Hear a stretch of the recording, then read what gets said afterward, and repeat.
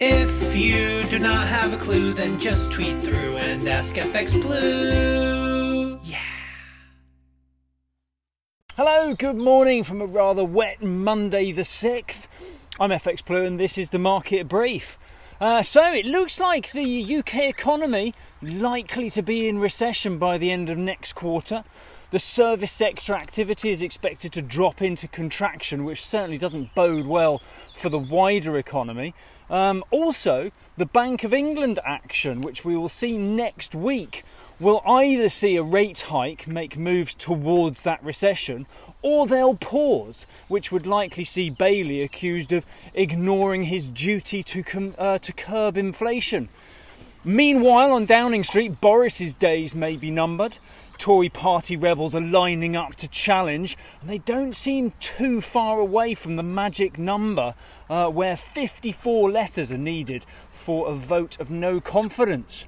In the market last week, sterling dropped below 125 against the dollar. We closed the week around 124.90. We opened a little lower, around 116.50 against the euro this morning.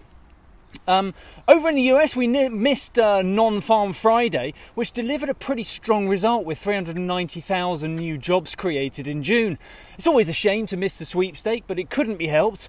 With all the celebrations for old Queenie's platty jubes, we couldn't get a bid through all the bunting. But you know me, I'd have probably bid about 389,500 and nicked it by a whisker. So let's mark that one down as a home win and move on, shall we? Anyway, the employment rate remained at 3.6% and participation remained at 63.6%, despite market expectations for that to fall. So all in all, a pretty strong reading for June, which lines things up nicely for another 50 basis points from the Fed and a reduction to the balance sheet when they meet next week. Last week, the dollar index began to recover from a couple of tough weeks. We saw a high of 102.75 there, and euro dollar opens the new week from 107.25 this morning. Right, that's it from me. Have a great day. Stay dry, stay safe, and join me again tomorrow. All the best.